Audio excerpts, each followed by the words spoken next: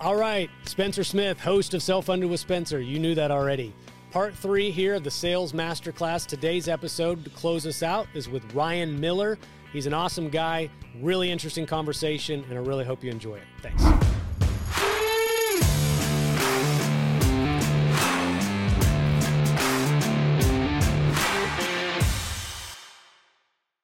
Astigmatism exposed itself. Oh, that's interesting. Yeah. So I think I have astigmatism in both eyes. Okay. And they told me I wear contacts. I wear those sleep-in contacts for like a month. But they said they can only correct so much. Yep. The glasses, if you really want crystal clear vision, you have to go with glasses. Yep. So I have both.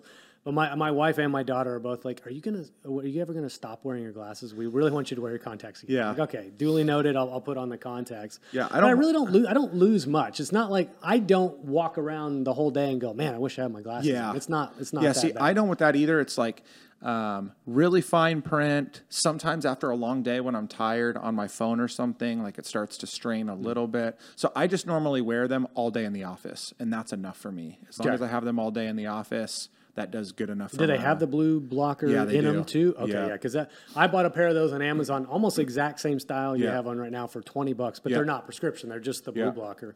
Because I was getting this massive eye strain, like 2 monitors, looking at a screen all day, and I'm like, why is my eye like drooping? Well, I'm so tired. I should have never got the glasses that I got from the eye doctor because they were so expensive. I took my prescription, and these are blenders, which is just like what that means. Yeah, they're a brand just a brand of glasses. Okay. They're super inexpensive. You can buy sunglasses for anywhere from like $35 to $60, and they have tons of great styles. I've been wearing them forever as sunglasses, and they started doing prescription. I sent my prescription to them, and I bought prescription glasses for $80. Yeah, and it's got the scratch resistant. Blue light in them, everything. I'm like, dude, the ones I bought from the freaking eye doctor were almost $400. Yeah, it just shows you how much markup is in like inscripting a name on the side of the lens. You know, and I Gucci think or actually the something. prescription in these, I think they got it better. Yeah. They weren't worried about selling you any, branded sunglass frames. No. So I guess, we'll if we want, we can keep our discussion of our old man eyes in the podcast, but we're rolling, right, Joe? Yeah, I figured as much, right? So maybe we'll just ingratiate ourselves to our audience with our poor eyesight being old now. But Ryan, why don't we go ahead and Ryan Miller, let's go ahead and kick off the podcast. How you doing, man? I'm good, buddy. I'm so pumped to be here. Well, I'm pumped to have you, man. And I feel like I don't know if I should call you Ryan Miller or should I call you the tattooed Ryan Reynolds, right? You're sharing. I have to ask you if you'll share the story real quick with me. When we were having coffee a minute ago, you told me all about it. So what is tattooed Ryan Reynolds? Yeah. So I was in Coeur d'Alene, Idaho a few weeks ago speaking at a pharmacist conference, and I was sitting across the table from this marketing guy, and he was just hyping up TikTok. He's got a pharmacist on TikTok that's got over 1 million followers. The guy's legit. He does this great job. He's like, you need to be there too. And he goes, as a matter of fact, you look like Ryan Reynolds. You should be there. And I've heard that from time to time for probably the last 15 years at different times. I actually don't think it's as, I look as much like him as people say, but I get it a lot from total strangers. It's crazy. Yeah. So anyway, so he goes, you should do that. And you should use that as, and go on TikTok that way. And I'm like, I don't know. And he kept ribbing me for it. I'm like, okay, fine, whatever. He goes, if you do it, it's going to hit. It's going to happen. So I signed up that night. I had already had a TikTok account, just kind of more for fun, but I really didn't do anything with it.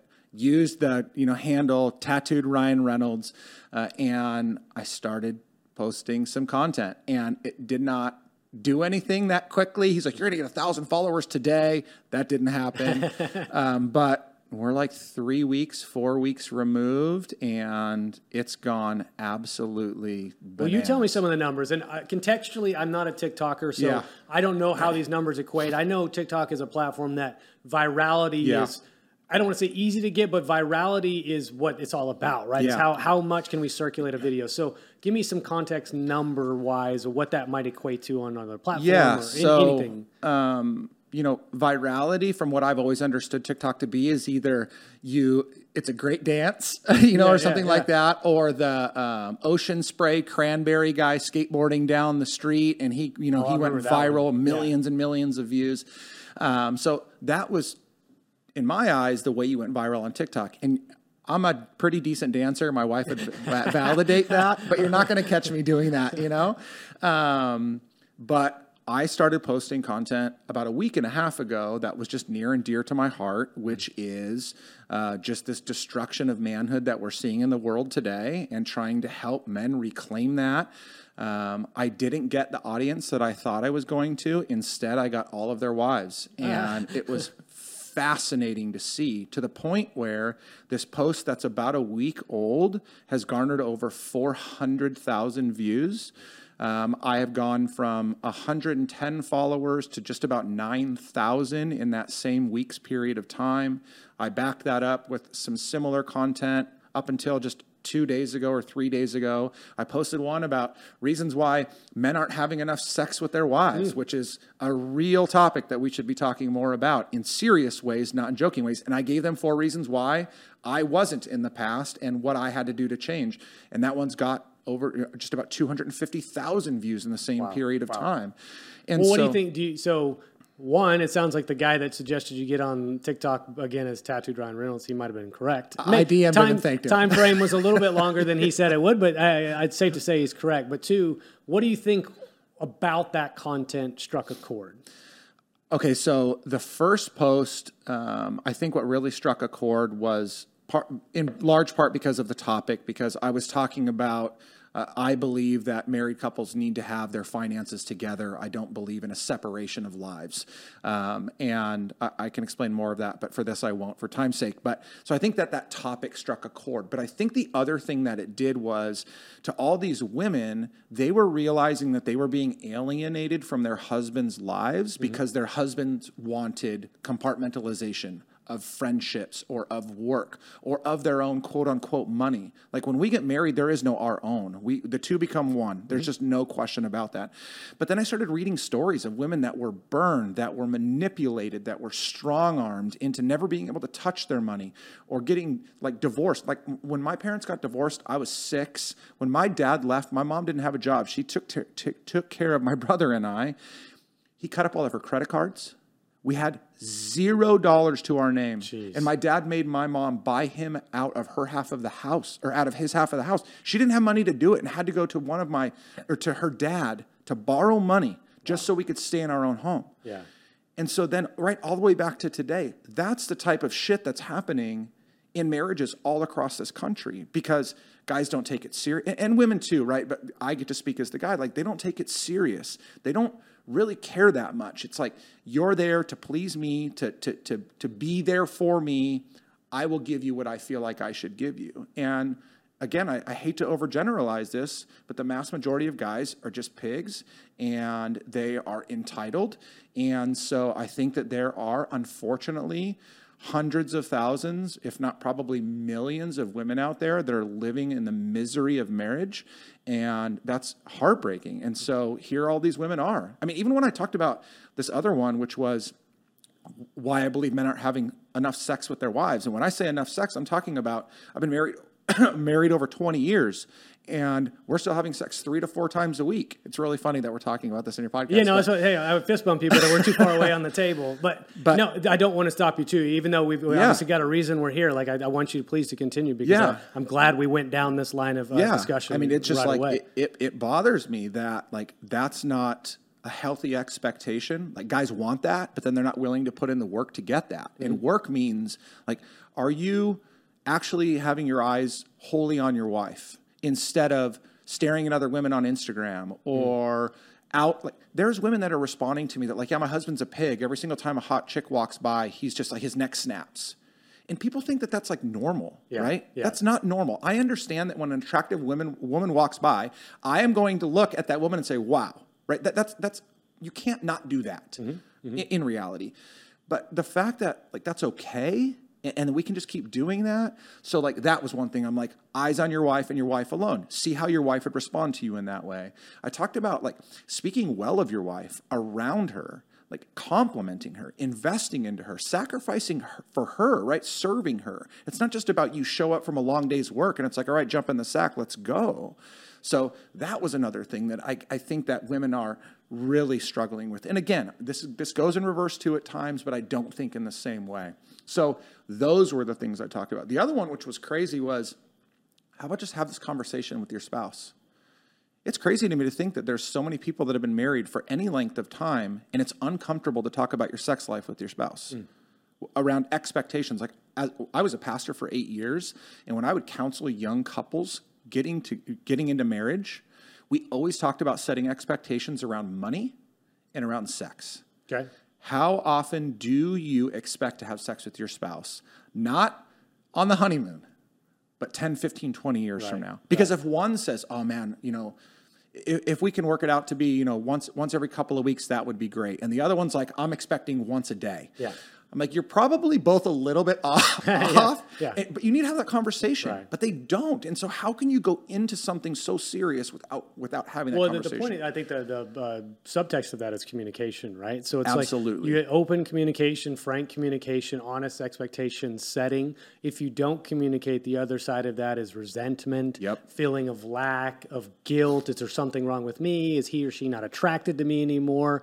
Whereas maybe you guys just have different expectations around those things. If you just talked about it, you can come to some sort of healthy compromise. Absolutely. Yeah. And so just having that conversation. So it sounds like you've ignited conversations around that, which is interesting to think about, right? Because I know you, the performance coach, right? I know you as a sales guy, and that obviously that's what we're going to talk kind of at length today.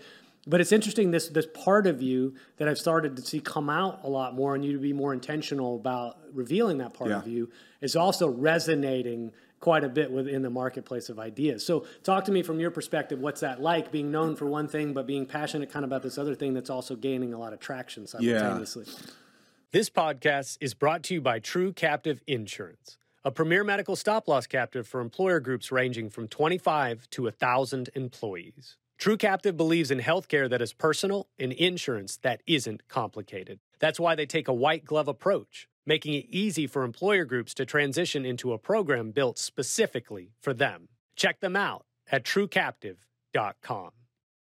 I have been, fortunate, I guess, over the last, 3 or 4 years to be known for authenticity. A lot of people use that word. That's fine. Not everybody represents it well, but I've tried to do my best just to be open and transparent. And so being authentic to me, part of that is I just am who I am. And I can't, obviously there's appropriate times and places to have conversations about certain topics or things. And, when we're on LinkedIn, that's a little bit more business centric. Whereas maybe if I'm on TikTok, I just get to go, have fun and whatever. Yeah. But I can't hold back being me no matter where I am. And on top of that, some people know my story, but my marriage nearly ended in divorce because I was on the verge of sleeping with another woman. And by the grace of God, that did not happen. If that event would not have happened, I would not be sitting across the table from you right now. Okay. What would you be doing instead? I don't know, but my life would absolutely not be the same because that event was what turned me into church. That's what caused me to come to faith in Christ. That rebuilt my marriage. My family is the fuel by which I get up every single day to go to work and do the things that I do. I think that I would be a disaster. I think that I would be an extremely successful salesperson or owning a business somewhere, but I wouldn't be married to my current wife. Maybe remarry. I don't know. I wouldn't have had a second child because she wasn't there yet. Everything would be different. I don't think that I would have the same care and concern for people. Like even when we talk about this idea of, men and marriage, I'm not doing that to condemn. I'm doing that because my heart is breaking over the fact that most of these men were never, ever brought up learning how to deal with their own emotions, learning how to communicate. Yeah. And so then you think about that, transitioning back to this topic of business and stuff, we bring that into the business world. Yeah. And we're so broken. And so that's why I try to bring my whole self into, my presence, whether that's in a professional setting, speaking from the stage or on social media, whatever. I just want to bring my whole self because if I can't then I don't think that I can do the job that I've been called to do. Well, yeah, and it's this weird thing, and I've kind of seen an evolution of this for myself, right? It's like you have this perception about what you're supposed to represent when you're in a professional world, right? And obviously there's etiquette, right? I mean, I'm not going to be ripping my shirt off and doing Jell-O shots. I don't know. At the shirt off thing. Yeah, I mean, maybe like... you never know. But like, there's an etiquette, right? But it doesn't mean you have to be this completely vanilla version of yourself just so that you stay within the boundaries of acceptable behavior. Yep. There's a way that, like you said, you bring your authentic self forth. And you conduct yourself on a personal level similar to how you conduct yourself on a professional level. Yep. And there's not two different people that people meet. Can you do that successfully? Of course, obviously navigating culturally what we have to navigate right now. But can you be yourself in both environments and people go, yeah, that's just Ryan. Yeah. I work with Ryan and I hang out with Ryan and he's the same guy. Yeah. That's the $1 billion question, right? Can you do that? It totally is. And how have you been able to do that? Was there a moment in time where you felt like, I'm just going to free myself up to be myself? Or was there not an epiphany of any kind, or did it just slowly happen over time? Yeah, so there's definitely been a few iterations of that. Kind of the catalyst was after being at Route 91 in Vegas in the mass shooting. That was I remember. Can you tell that story a little bit? Because I know you've mentioned it in passing, but I really would like to hear it if you're okay with sharing it. So, my life is on a great track. Things are going well. I actually, at that point, had stepped out of coaching and was working for a client in the EB space. So that's how I got exposed to benefits. Okay. I was leading their sales and marketing team. My marriage is good. Family's good. Life is good. Yeah. Right? I'm making good money. Everything is just in well order. So my wife and I and 5 of our friends, we were in Vegas at the Route 91 concert, October 2017, end of September, early October 2017, when the mass shooting happened. Yeah. And my best friend's girlfriend, who was one of our closest friends, she was shot and killed that night. So she was one of the 58 that lost their lives that night. My wife took a round of ammunition through and through her hat. It was on her head backwards, a trucker hat, and it went through the hat? Through the crown. It went through in one side, through the other. It grazed the inside of that foam and never left her head and never touched her head in the process. Just incredible, you know? And so that event, I went back to work about 2 weeks later. I mean, they were incredibly gracious. Like, they just gave me as much time as I needed. I mean, we were just dealing with so much of our own PTSD and the loss of a friend. And so they were amazing. And so about 2 weeks later, I go back to work and I'm sitting in my office the first day back. And we were in Newport. We weren't on the coast, but looking out towards the coast, my floor-to-ceiling window in my office, like, it was beautiful. And I said to myself, what the hell are you doing with your life? Mm-hmm. And it was so crazy because, again, I had prefaced that with everything was good. Yeah, well, so what was that, realization of what was wrong, what was lacking at that moment? It took me 7 months to answer that question. Okay. And that was, I had an executive coach who was in his early 80s. He was incredible to work with. Then my wife, the 2 other pastors of the church that I was pastoring at the time, and a few other close friends, and my wife. And I was trying to figure out why I said that.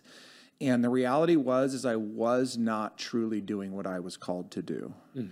And I was doing a good job for a good organization. We were doing good things, but it wasn't fully me. And it wasn't that anybody was holding me back. It was just, that wasn't what I was fully called to do. So when you say what you're fully called to do, had that taken shape in your mind of what you actually believed that to be at that point? Just for the most part, yes. I really believed that because I had lived, and this would take hours to tell this story. I'm writing a book right now, a memoir, and people are actually really surprised to hear how many crazy things have happened to and around me in my life.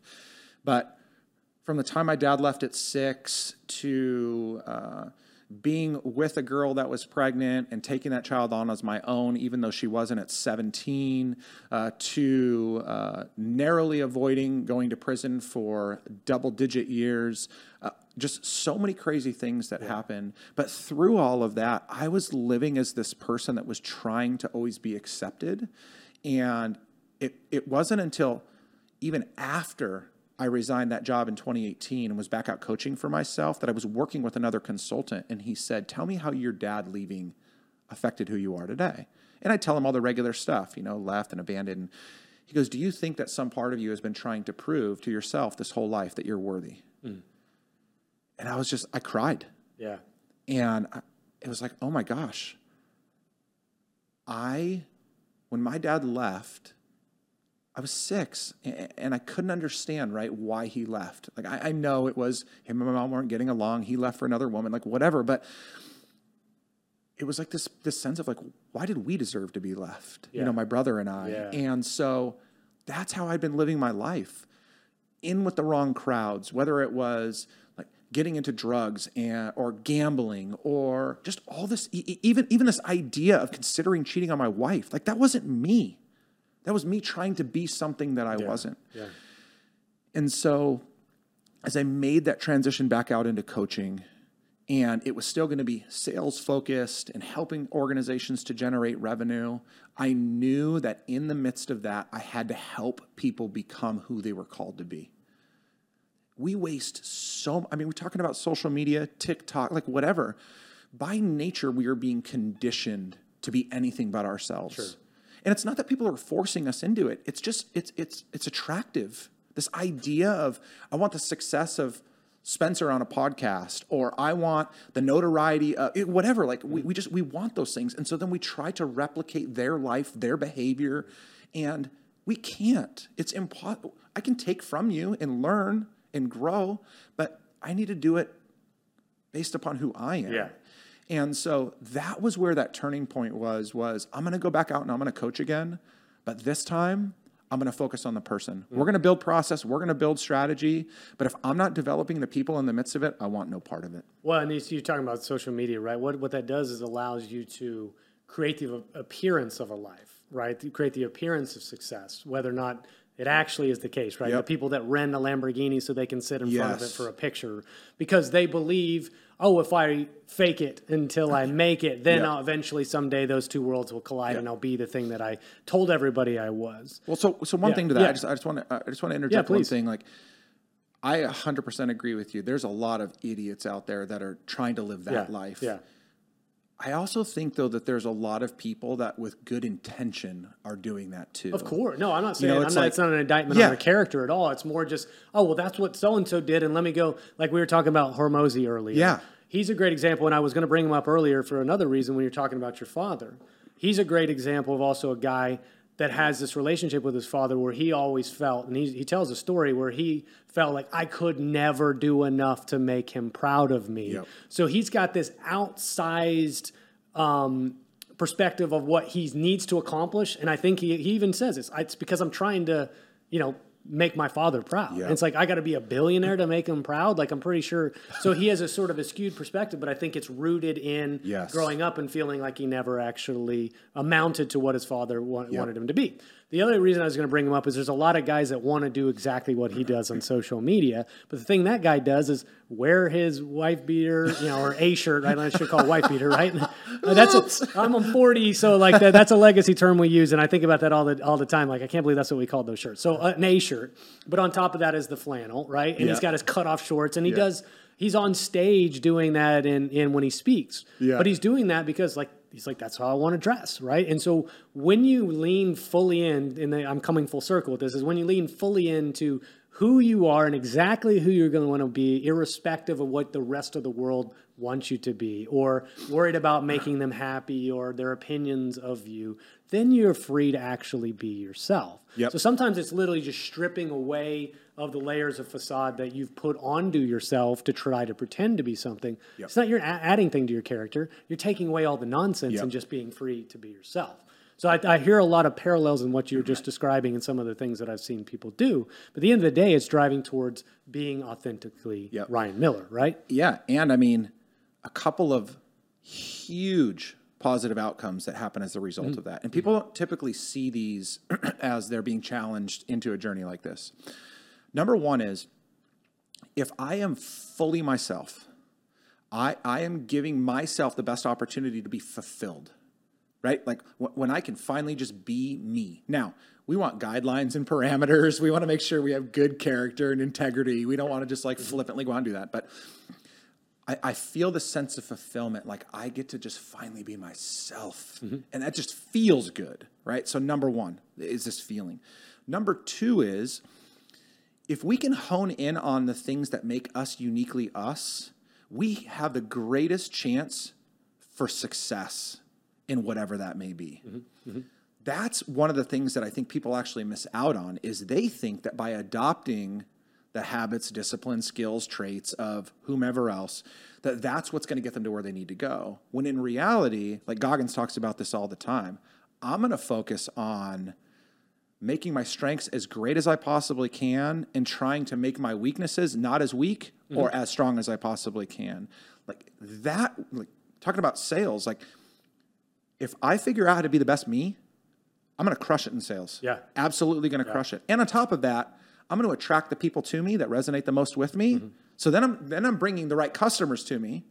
I am fully being me, which feels really damn good. And I'm firing on all cylinders, whatever those cylinders are for me, that allow me to produce at a much higher rate than I would if I was trying to be somebody else. Yeah, that's really what it comes down to, right? Is if you just come into your job without any preconceived notions of how you're supposed to act, or, when I turn the camera, I've got to be this guy instead of the guy I'm off camera. When if you kind of get rid of all that, the noise and have the signal is the only thing left, that's when I get that. I felt this kind of like everything's settled at a point in time in my sales career where everything just, I walk onto a meeting, and if it's a big broker or a small broker, when the Zoom opens up, I'm the same guy. Yep. When the camera's off or camera's on, or whoever the audience is. And so if I come into this going, hey, I know more about PlanSight than anybody else in the world. So nobody else is going to be able to understand this platform better than I can. So I know my stuff. I know what I do. And at the end of the day, if I just deliver myself and layer that with what obviously I'm selling, those two things end up kind of settling into this happy marriage, right? And there's nothing to think about. Nothing's forced. It all just kind of comes into this flow state, if you will. But that's the hard place. It's a hard place to get. So now I think we've had our one half of the podcast, Now we'll move into the sales half of the podcast. But I think all that pretext of who you are is shaping how you've been successful and what message you're going to deliver here today around sales. So where did you develop your skill set in the first place? Walk me kind of the early stages of your sales career. So accident. Okay. So I was big in my late teens into street racing. Kind of funny story. A large group of my friends were had some of the original cars and were original like second tier actors in the first Fast and the Furious. So I was very connected to that industry. Yeah. So I was big into that whole world. And I went to work for a company that manufactured wheels for cars, high-end wheels for cars. And I was working in their warehouse. My buddy got me a job there. They had a job opening in the warehouse. I was doing like inventory and returns. And I mean, it was like 9 months of just misery. Like I loved being in the industry, but it was dirty. I mean, that we're unloading containers full of wheels. It was just gross, right? Hot and sweaty. There's no air back there. Some people are like, please. But I kept seeing inside, and inside they were in air conditioning. They were in nice clothes. They seemed to be a lot happier in there. They're smiling all the time. Yeah. And so I went to the owner of the company. There was two partners in the company, and his name was Dennis. And I said, Dennis, I want a job in there. And he goes, there's no job for you in here. Like, that's it. And I just kept begging and begging and begging. And I think it took about 4 or 5 months of me annoying the living shit out of Dennis to where he finally gave me a crack. Okay.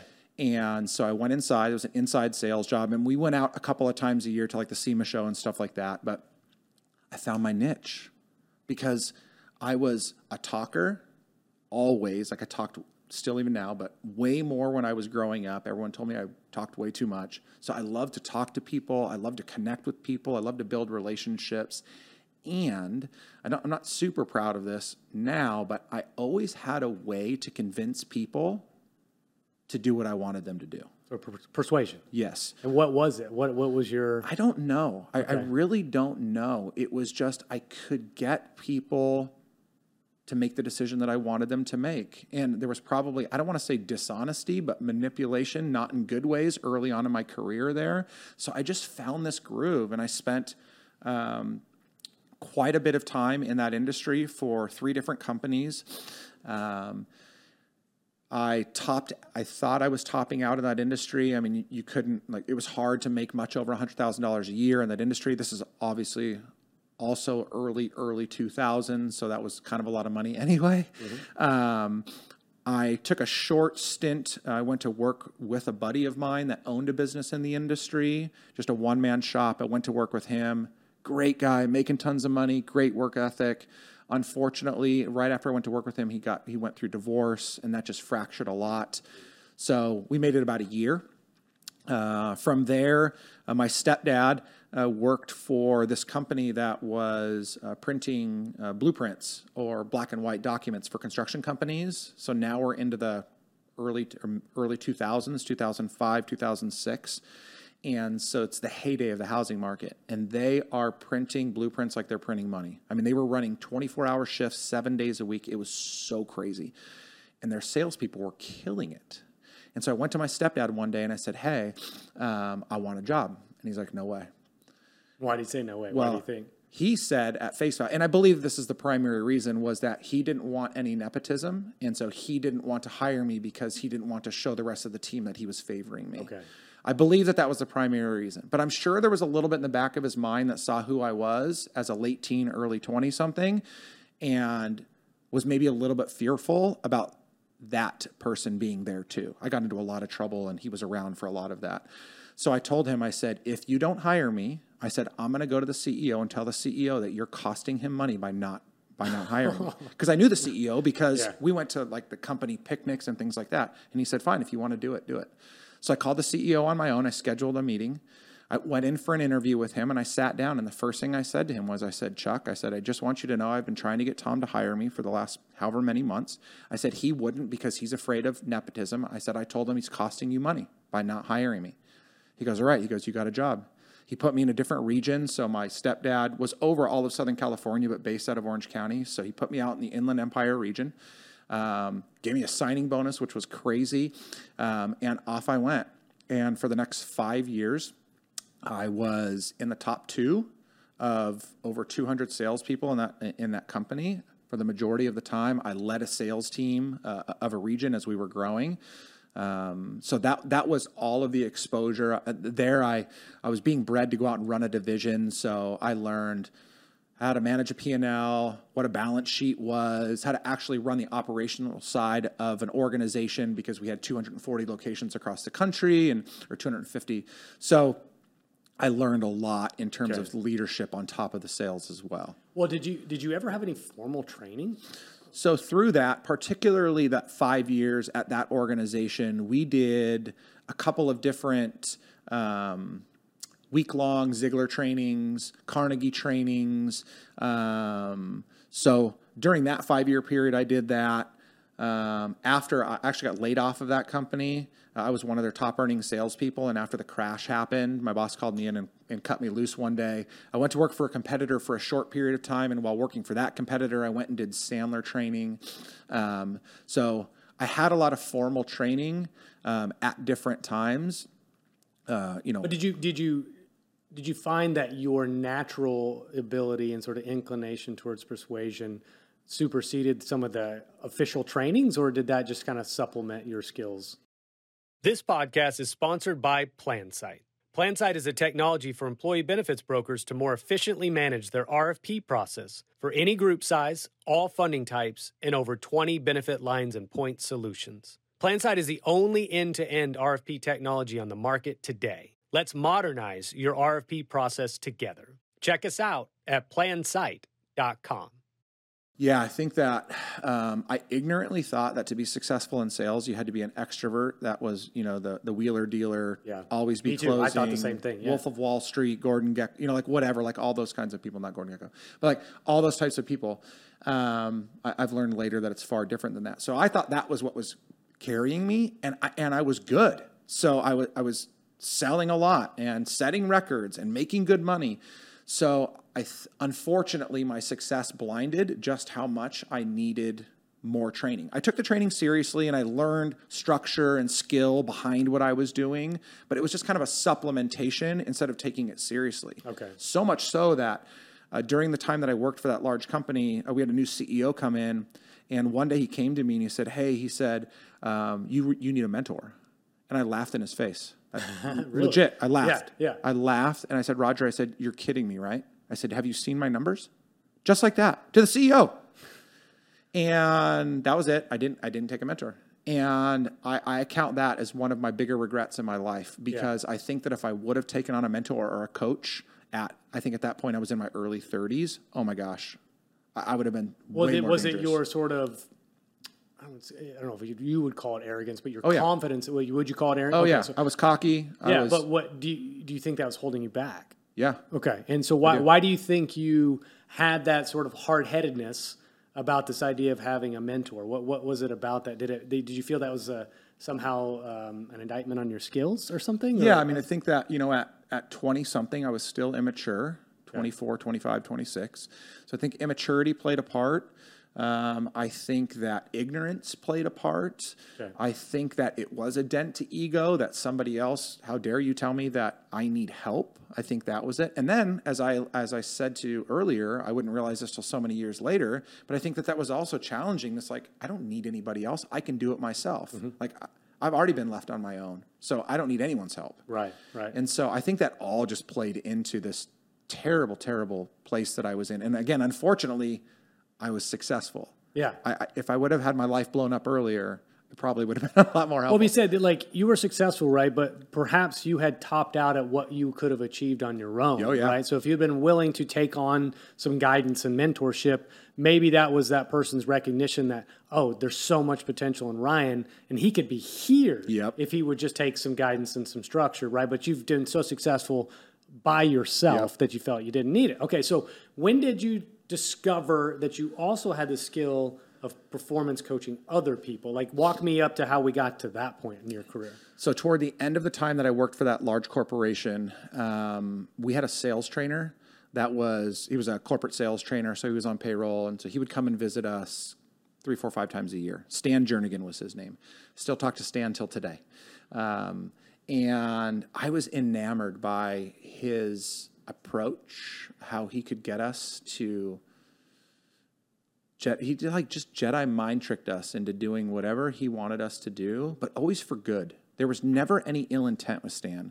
And I love that. The way he could control a room. I mean, we were crushing it as a whole team. And yet he could always show us that we could do better. I'll never forget, like, how well he pointed out how poor time management was, even in my own life, and I was so good at it, so successful again.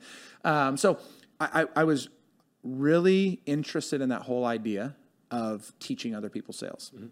My dad was an entrepreneur at periods of his life, so then I thought maybe at one point I would want to run a business anyway.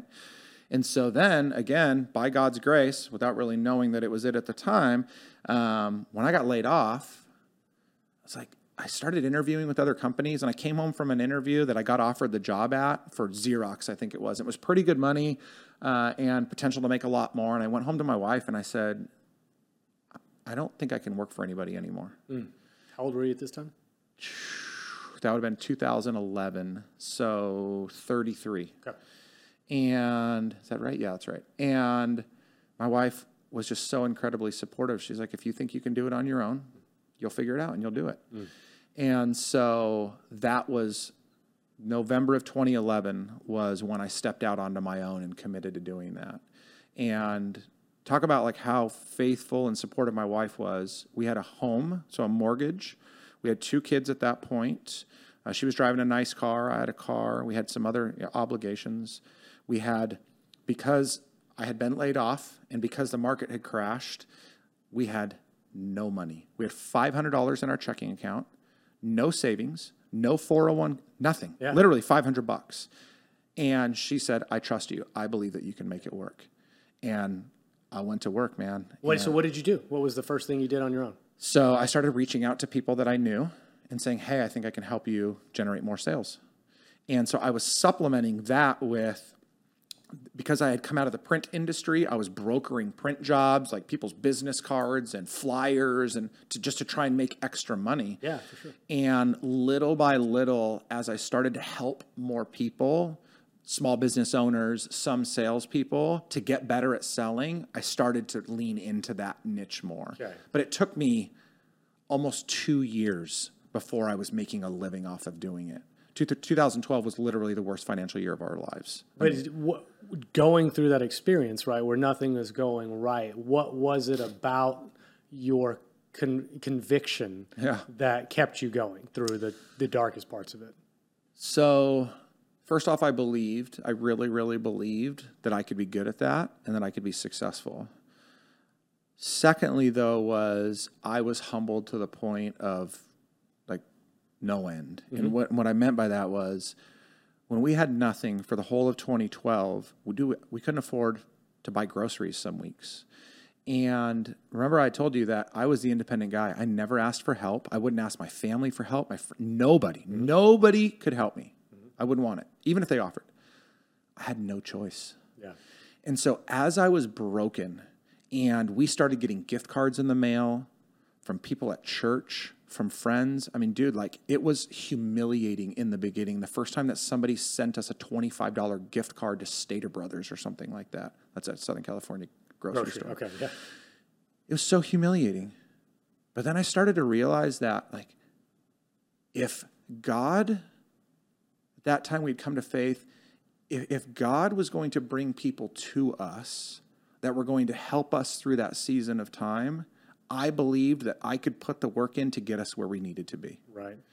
And so it was just this combination of being broken to the point of desperation and then a deep-seated belief. And then again, I'll go back to like my wife. My wife never, ever, at least to my face, failed or faltered in believing that I could do it. Yeah. To this day, like, dude, if we hit pause right now and I called my wife and said, hey, I have this crazy idea, she would maybe question some things, and then ultimately she would say, no question about it, I believe in you. Mm-hmm. I trust you. If you think this is what's right for us, I'm 100% behind you. Awesome. Yeah.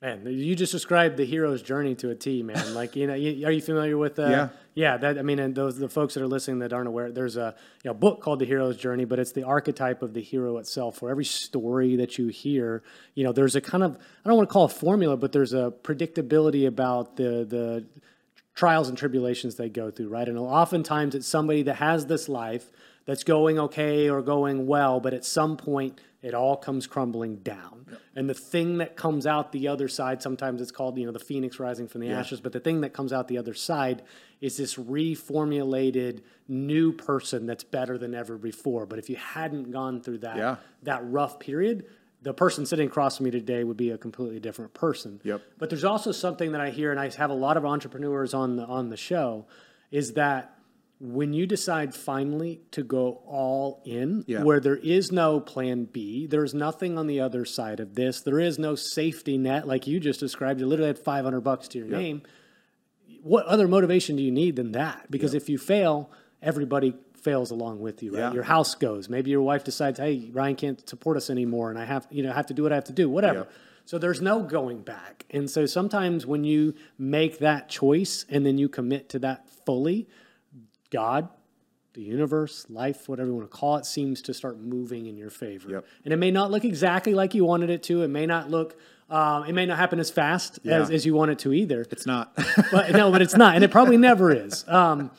But it will happen. That's the thing, right? And you just have to have faith, right? And maybe even your first business fails, but all of a sudden you discover, well, you know what? Out of that, I realize I have a knack at doing this, and this is actually what I should be doing on the other side of it. But until you go all in, you don't know. Yeah. Right? Yeah. I mean, that's even, today, right now, I mean, I shared with you offline before this that, 2018, when I went back out into business for myself, that was the most money I'd ever made in my life. 2019 surpassed that. 2020 during the pandemic surpassed that. 2021 surpassed that. I mean, I'm not like making seven figures, but I was just making good, healthy money. And then 2022 hit. And because of some work that I've invested into for long-term projects, I did get to this place a couple of times this year where I was like, I'm so frustrated. I'm still making decent money.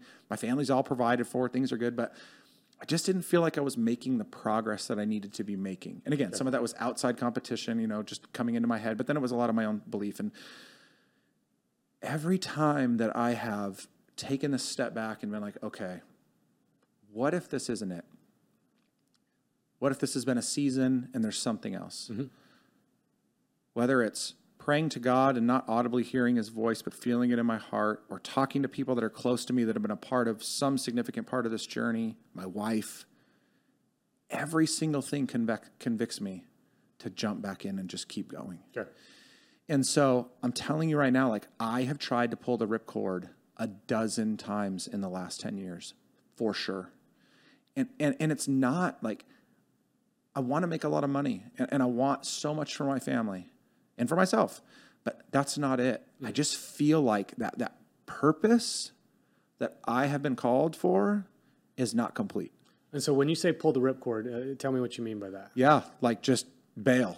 Just bail on what you've been doing this whole time, right? Yep. Hey, that's a weird thing, right? I feel like I've felt that before as well. And it's almost as things are going well, and sometimes you get there and you go, well, this isn't exactly what I thought it would be, right? Right. Happens to athletes all the time. They get to the championship and they've reached the pinnacle of their field or their career, and they realize, well, what's next, right? I guess I go try to do it again, but there's nothing above this thing, and is it exactly what I expect it to be? And oftentimes it isn't exactly what you thought it would be. And so what stopped you then from pulling that ripcord and going, no, just keep going? Like what was it? Yeah, I think, again, a lot of it is, the affirmation of others that know me well. So it feels good to be told that you're good, right? Of course. But the people that really, really know me well, when they're telling me that I cannot quit doing what I'm doing, I mean, I am fire hot passionate about the things that I'm passionate about. And they just know that. And so they'll tell me, you're crazy to think that you could ever do anything else.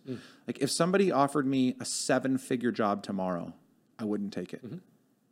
I would love the money. And it's freedom over way more money than I'm making right now, right? Yeah. But I couldn't because of that. So a lot of that's been the outside world. The other thing too, though, has been this conviction in my own heart, which is why I say a lot of the things I say.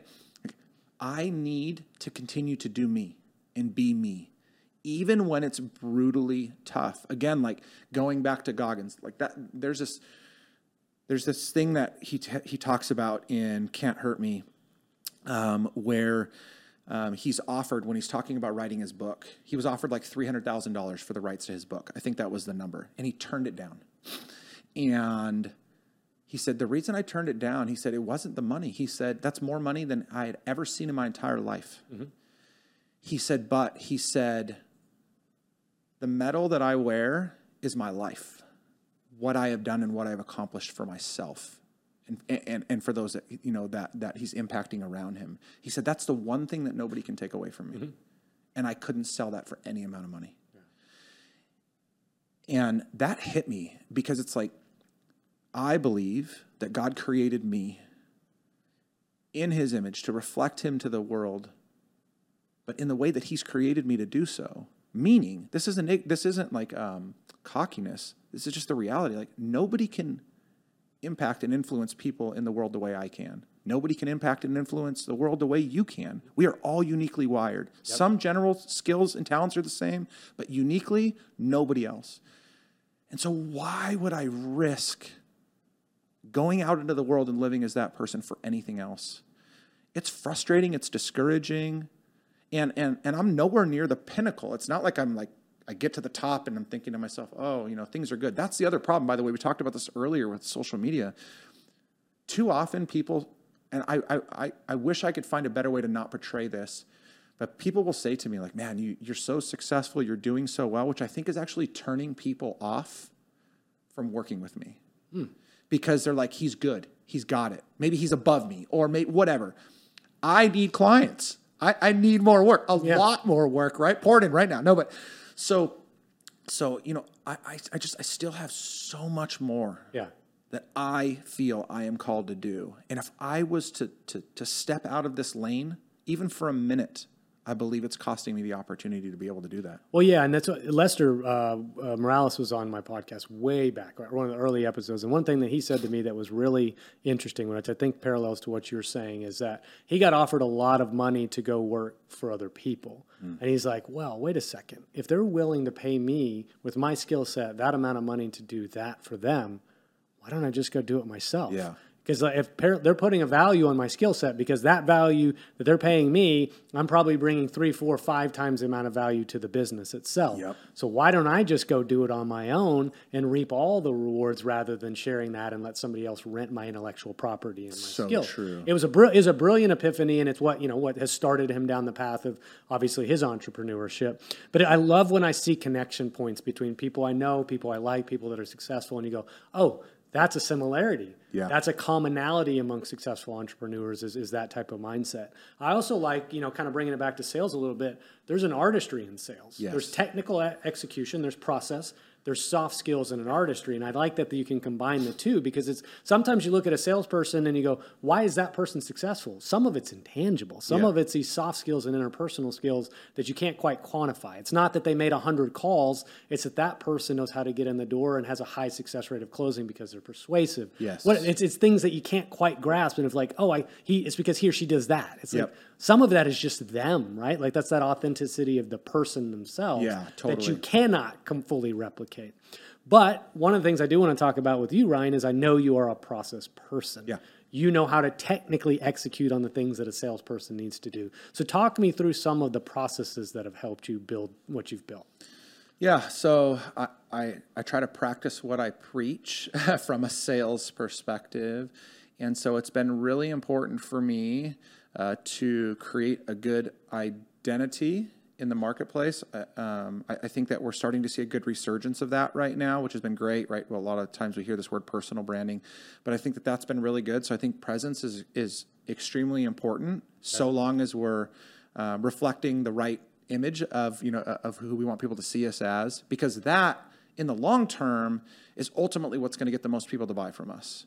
Is if we consistently portray that image, people that are attracted to that person are going to want to be in our world. And so that will attract people to us. So long term, again, like you think of people that are influential in this world. You talk about Hormozy earlier, right, on Instagram, or he's YouTube too. We're giving that guy a lot of free publicity, but we're giving. You are listening right now. Yeah. Send us some money. No, but you either love him or you don't. Yeah. And so you're just attracted to, like, he pops up on your Instagram feed, you're just going to want to listen. Goggins is the same way. And I don't agree with everything that Goggins says or does to his own body. Yeah. But I love just his persona overall. So that's important, right? We're attracted to that first. So I've spent a lot of time honing that skill for myself. Okay. Understanding who I am, which, by the way, it still surprises me that so few people can actually answer the questions of who are you and what is your purpose. Yeah. That's wild to me. I know those are very deep questions, ideological, theological questions at times, but it's extremely important. So that's big for me, is creating that foundation. From there, then, you have to have consistent habits of putting yourself out there, engaging in prospecting relationships. And this is where the rubber meets the road. It's somewhat easy to create an identity for people to see. Once we get in front of somebody, it's not that hard to practice our skill of closing the deal or showing off our, products and services and why we're good. But that in between, engaging with and staying engaged with prospects, that's where most salespeople lose. Okay. And that's where most organizations are losing right now, is they don't have a good process in place to reach out. So this is kind of funny. If you've ever been through any one of my group coaching cohorts, or if you've coached with me one-on-one, you know this term. So I created something called the 21-day prospect pursuit. And anybody wants it, you can find a way to get a hold of me, and I'll be happy to send it to you. But it's 7 outreaches. Sometimes we'll go to 8 in a 21-day period of time. Okay. And that's a combination of phone, email, social, and snail mail, as well as in person if you can get that. The goal in that 21 days is to get people to tell you yes or no. That's it. So yes would be, yes, I agree to an in-person meeting so we can sit down and have a proper introduction or a discovery of some kind if we're going to go that deep. Or no. Like, tell me no. Yeah. The problem is most, if I have a list of prospects together, salespeople do, most of them are in this ambiguity with them. Well, I know who they are. I've reached out to them. I'm like, but what? Well, I don't want to bother them. Like, they're probably not even looking at your stuff. Have you actually even tried? So the biggest pushback I get when I introduce that into my clients is that's way too much too fast. And yet every single one of them that does that effectively has never, ever, ever that I've heard had somebody tell them that you were too much. Okay. They may have been told no, but they've never told them that this was too much. Yeah. And so that process or something similar to that is so important. And then inside of that, what are you saying? It's not, hey, I'm reaching out. Just following up. Yeah. Oh, gosh. I mean, those are the worst. Yeah, yeah. And so how do you build a relationship and add real value, a term that's been bastardized so much, in recent years, but how do you add real value into that relationship to convince them that you are a human being worth having a conversation with? Yeah. So I want to add to that if you don't mind, because I've experienced it from my own end. What we both do with the podcast, right, or what we both do with content online, you get an opportunity to position who you are to a lot of people, right? And you never know who's actually going to see it. But kind of in that 21-day prospecting process, some of that is being done for me by just positioning who I am and what I stand for and my value system and the things I talk about, where I get yeses or nos sort of indirectly because of that. Because I have people that come to me eventually because, I love the podcast. Oh, you taught me this. You helped me get a job. I've heard things like that. And it's like, then I clicked on the PlanSight website on your LinkedIn. Then I realized, that actually may help us. Yes. Then I come to you. The answer is already yes by the time I've got the demo scheduled. Yep. Literally, they asked me for the demo. It doesn't always happen that way, but that's happened quite a few times. So that prospecting process sort of has a layer of exponential awareness, as Andy calls it, on top of it, where you're getting to the yeses and the nos, because the nos are just people that don't engage with my content ever, right? The yeses are people that regularly engage. And then I go, so-and-so for the last 7 posts has been the top comment on the post. I probably should talk to that person at this point. And then it's a yes as soon as... So you kind of... I don't want to say you replace your process, but that does augment some of that prospecting. Yeah, and I think that salespeople need to look at it, or organizations need to look at it really in 3 kind of domains when we think of creating prospecting opportunities. So the first one is cold. Yeah. And I do think that there's still a place for the right type of cold outreach. Yep. Absolutely. So that's there. So that's where that 21-day prospecting pursuit was birthed, out of that. Okay. Second, though, to that is what you kind of touched on, which is the long game. I'm creating awareness. I have some touch points that are out there. Over a period of time, somebody's going to get to know me, like me, trust me, and they're going to reach out to me. I can't control those, though. I can influence out there, but I can't control them coming into me. So that's kind of the long game. We need to be playing that as well.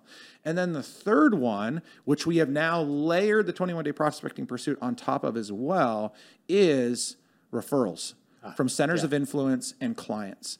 And again, this is one that exposes, in a good way, though it hurts them in the beginning, exposes just how few good relationships salespeople have with their clients and with centers of influence. Okay. So, but the referral, that's got to be the highest sort of conversion rate, right? When you get a referral. It absolutely is, but I'm even a little bit unconventional here. Okay. So when I teach them to ask for referrals, I'm typically not asking them. So when it's with our clients and we have a good relationship with them, then I'm going to pick up the phone. I'm going to ask my client for a referral to somebody else like them or somebody specific. But more often than not, what I'm trying to do is create a spider web. So I'm trying to ask my centers of influence. So that could be carrier partners in this industry. It could be other salespeople that also sell into CFO or HR. So all of them. It could be friends. And then even clients you can use this with too. I'm actually asking for introductions to other people that are like them. I'm not asking for a referral to the CFO of a 475 life group in the Billings, Montana area. That's not it. What that does is 2 things. That reduces the barrier of entry, so it takes the pressure off of the person referring. They don't have to go find you an ideal client. They just have to introduce you to somebody else that they know. That's it. Yeah. Secondly, then, is that creates an opportunity for you to go into that next relationship or into that next conversation with that low barrier and develop that relationship to determine whether or not they're a client and or they're going to introduce you to somebody else. And so as you build out that web, eventually what pops up is prospecting opportunities. And so back to that 21-day prospecting pursuit, we'll build a version of that for centers of influence, where we're touching them, maybe not 7 times in 21 days, but at least once a week. We're adding value. We're making introductions. We're creating opportunities for them, and we're asking them for introductions to other people. And is there something tangible about the 7 times in 21 days? There's got to be something quantifiable as to why that. I totally made it up, except for the fact that if you read sales books, right, and there hasn't... Isn't there one, and I'm sorry, I'm stopping you, but go.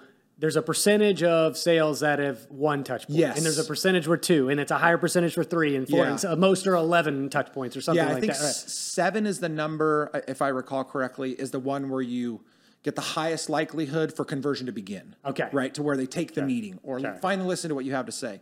So that was the beginning of it. But then so that was the 7 touches. The 21 days, it just kind of like sounded cool when I first created it. But it really compressed the urgency. Mm-hmm. And because we're changing up mediums multiple times over that 21 days, it doesn't feel like you're just sending 7 emails in 3 weeks. Okay. And so there's a lot that can go on into that. And at any time, if they respond to you, you pull the plug and you don't keep going anyway, right? I'm not going to keep sending But the condensed time frame, Elon Musk, I think, said something to this effect, right? It's like if you give yourself a year to do a project, you'll take a year. Uh-huh. If you give yourself 30 days to do that project, you'll get it done within 30 days. Mm-hmm. I was talking to Seth Denson about his writing process or preparation for going on stage. And oftentimes he's like, I spend 3 hours before the actual presentation or the night before I write it up. Because he's like, I want to have that sense of urgency. Yes. And it's not a procrastination. It's like, no, this is the thing I need to do tomorrow or tonight. I'm going to prepare right now for that thing. And I'm only going to give myself X amount of time to accomplish it. So he condenses it down. So it's super important. It's the only thing that's important at that moment in time. So you condensing that down to a 21-day time frame just creates an artificial, if you will, but a sense of urgency and a condensed timeline to get a yes or no and move on. Yep. Right? So you give yourself 90 days, you're going to take 90 days to do the same exact thing. And you probably lose some momentum at that time. How did, we mentioned kind of the trajectory of your business in 2021 being kind of the biggest year and a change in 2022. How much did the virtual shift and the pandemic and things like that affect your business? Was it a good or a bad thing for you? We're on a mission to partner with the most innovative companies in America to fix health benefits, one plan at a time. NavMD has created a blueprint that delivers world-class benefits to 155 million Americans. Better benefits starts with data intelligence. Our platform is empowering the next generation of advisors to zero in on opportunities to optimize the plan, build the right team, implement proven strategies and solutions. Join us on our journey to revolutionize health benefits. Let NavMD put you a step ahead. I mean, the pandemic smashed me in the face initially. So March 2020, California shut down. My 2 largest in-person consulting agreements, which were actually in a different industry. They were in the dental manufacturing space, which was really funny. But cost me almost $19,000 a month in one day. One day. Okay. One of those engagements I had been in for 18 months. The other one I was about 7 months into. And they just shut their doors, so I couldn't go in anymore. Mm-hmm. So that killed me. But I snapped back so quick. Again, knowing my relationships with the right clients, I picked up the phone and I called 2 key people. I've named them so many times that I'm going to get royal. No, just kidding. They helped me so much. But one of them was Jamie Hawkins with BTR, Benefit Technology Resources. So I picked up the phone and called her. I told her exactly what happened and asked her for help. She referred me into some business pretty quickly. And then I called Richard Silberstein, who is a managing partner for Alera up in the Northeast. He's out of Baltimore. And Richard and I have been close for so many years. He's an incredible human being. And I think I was probably crying on the phone when I talked to Richard. But he started referring me business. And so it was a short-term, massive dip, right? The bottom just fell out on me. But I pivoted so fast. And I had some great people that were there to step up that it actually helped. And so also, because I had so much more downtime, because I wasn't traveling at all, that's when I started investing into some of these products and projects that I've been working on. One was my men's coaching academy, which it's been about almost 2 years in the making, and we're really, really close to a final product on it. It's crazy that it's taken that long and a lot of money. And then the other one, which I'd shared with you offline, and actually this one has just kind of finally baked itself out over the last, even just till yesterday, but is the SOS, the Sales Operator System. And again, same thing. If I would have been running at the pace I was in 2019, I would have never had the headspace to do this. Makes sense. I'd have been generating revenue, and so that'd have been fine, and I just wouldn't have had the downtime, so I wouldn't have even bothered. Yeah. Well, that's interesting that you say that, right? And we had a little bit of a similar experience, right, early on for us, meaning PlanSight, being a software company, that it still was scary, right? We lost our one and only client during that time because we just launched in the market, and we were going through the trials and tribulations of your first entrance as a piece of software in the market and having to manage two sides. And then also the pandemic happened simultaneously, and we're like, well, how do we go out and sell? How do we get in front of brokers? But what it actually did for us in the long term was reiterate the value of having the ability to collaborate in a virtual environment, software that would facilitate that or foster that collaboration, both broker and carrier side, and be able to do it in a cloud-based piece of software. I can log in anywhere in the United States and be able to do that. So long term, it helped. Short term, like you just said, super scary and painful and dark for a while, almost a ripcord moment like you were talking about earlier. But I think a lot of people have similar experiences. It's not necessarily like, do we want to say what's the good that came out of that, but how did it alter our perception? How did it shift the way where we focused our energy? What ideas were born out of it? Like some of the things you just mentioned, that you had this headspace be able to actually curate those. There's a lot of things that we can take from that, and it's going to alter the course of our careers probably for the next decade or so. Moving on to I think the end of the podcast in terms of time, and I feel like, I feel like there's so much more that you have to give, but that's also a good thing. So people need to call you, Ryan, and actually work with you. But what do you see the future of sales being, right? I mean, like, what's your crystal ball say our industry or our job is going to look like in the next 5-10 years? Yeah, gosh, I wish I really knew. So I have some thoughts. So one is, I'll speak more specifically to the EB space, because obviously I'm sure that's where, a large percentage of the people are going to be listening will hear this. So the pandemic exposed, I think, something, and please, I love you enough to say this to you. I don't mean this to hurt people, but like, it exposed the fact that people weren't really as good as they thought they were. For the last 10, 11, 12 years, premiums have increased approximately 300%. Now, we haven't retained 100% of our clients over that period of time, but for every client that you've retained, you've gotten a 300% raise in 10 years. That's incredible. Pretty good. Right? That doesn't mean that you didn't do your job well. It doesn't mean that you weren't a great consultant. That just means that you did not have to generate revenue at the pace that most businesses had to over that same period of time. That also created a sense in all of us of laziness. Because business was naturally growing, we didn't have to work as hard to grow it. The pandemic punched us right in the face. All of a sudden, the bottom dropped out. We had long forgotten the 2008 recession. So our clients were disintegrating quickly. They weren't making decisions anymore. So even people that were trying to win new business, like, they just weren't making decisions to move anywhere. And then we were forced to go sell in an environment that we had never been forced to sell in before. But what it actually, I think, exposed the most in terms of that was we had become so reliant on technology that when we were forced into it completely, we realized how much we hate it. Yeah. And it's been a blessing, right? I mean, Zoom and whatever, not in Microsoft Teams, that's the worst ever. But like, actually, I think WebEx is my worst. Okay, Anyways, I digress. But we realized that while it was a blessing for a period of time, we missed that human-to-human interaction. Totally. And we had not honed those skills well enough to engage in a human-to-human manner for a long period of time. And so now that the doors have opened back up for the most part, and we're back out in the world, most people don't know how to go engage.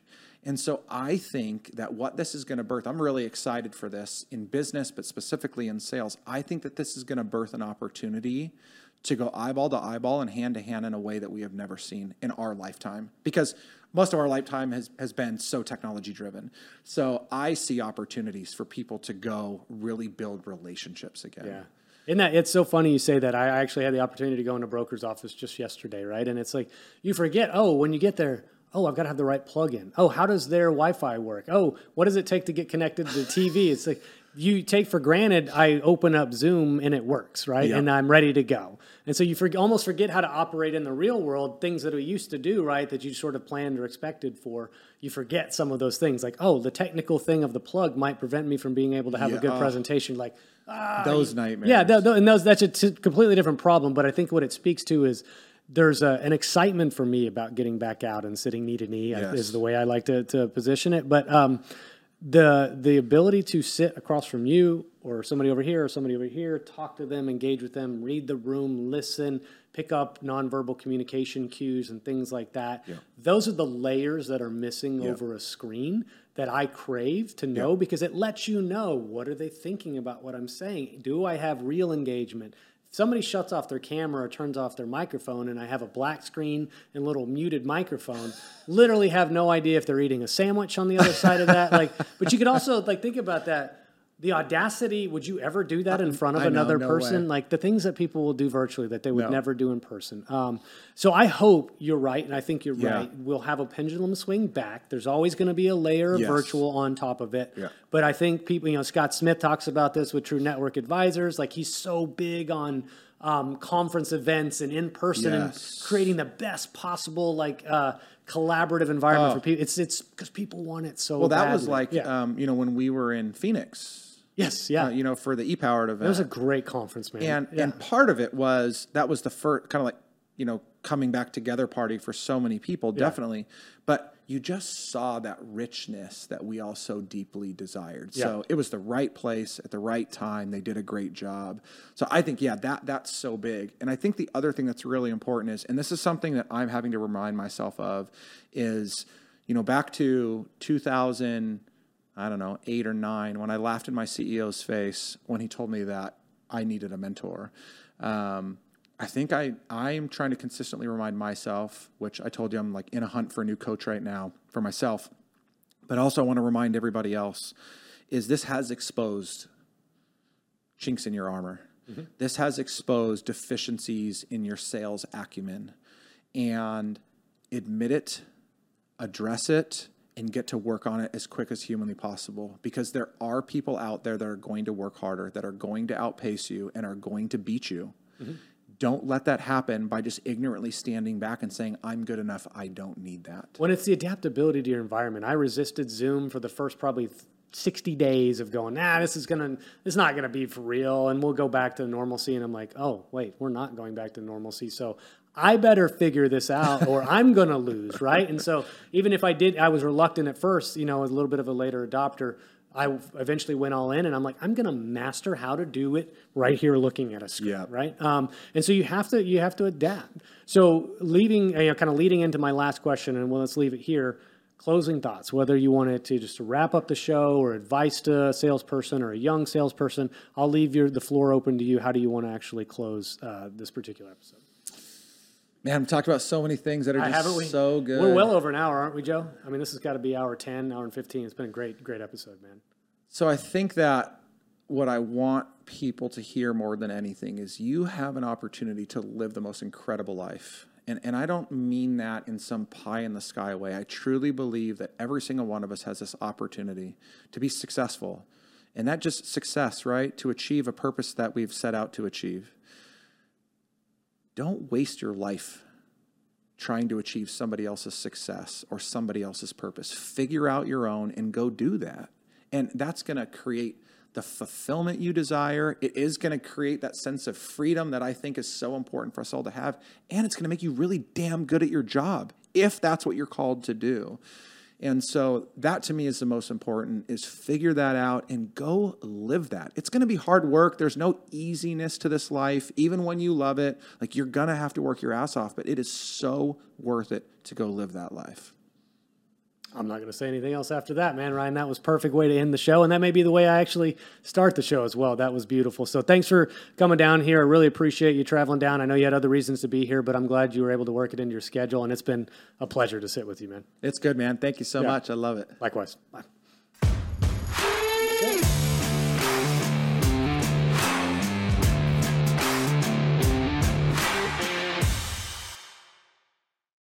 True Captive believes in healthcare that is personal and insurance that isn't complicated. Check them out at truecaptive.com.